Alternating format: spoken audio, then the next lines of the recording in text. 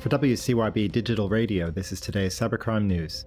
Russian hackers struck several prominent Ukrainian media platforms, including Ukrainska Pravda, Liga.net, and Telegraph, spreading false information regarding the ongoing war. According to the record, the disinformation alleged that Russian troops had destroyed a unit of Ukrainian special forces in Avdiivka. According to CertUA's Yevgenia Nakonechna, such cyber assaults aim at disseminating false narratives rather than causing direct harm.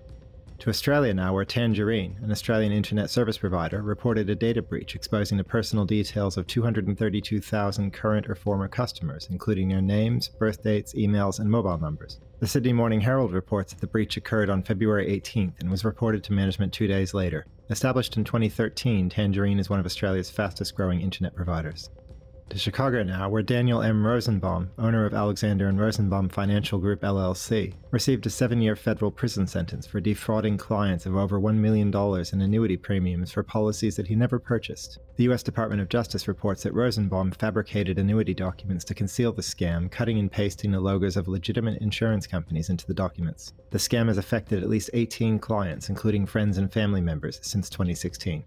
Startup Albedo Space is pioneering a new class of satellites with privacy considerations, capable of imaging individuals without identifying them. The technology raises concerns about privacy, according to Jennifer Lynch of the Electronic Frontier Foundation, who called the system, quote, a giant camera in the sky for any government to use at any time without our knowledge. With $100 million already raised, the New York Times reports that Albedo plans to launch its first satellite in early 2025.